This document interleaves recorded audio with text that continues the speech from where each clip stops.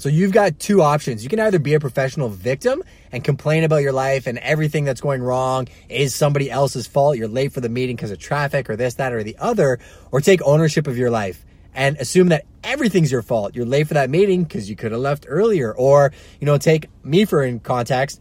We own our business, and everything that happens at our business, doesn't matter if a courier was late with a package, client ran in late, or whatever it's going to be, I'm still going to take ownership of the fact that everything at the end of the day comes down to me. I'm the one that's putting the fires out, and when I have control of those situations, then I can put systems in place to make sure that I get out in front of the issues and address them rather than hiding and complaining and putting my head under the sand and running around. So it's different mindset to have, but trust me, you have a lot of freedom in that mindset. I always talk about having the discipline to structure your work days in your life, having the discipline to take ownership for your own action, even if you're shooting a video late at night and don't have lighting or a microphone.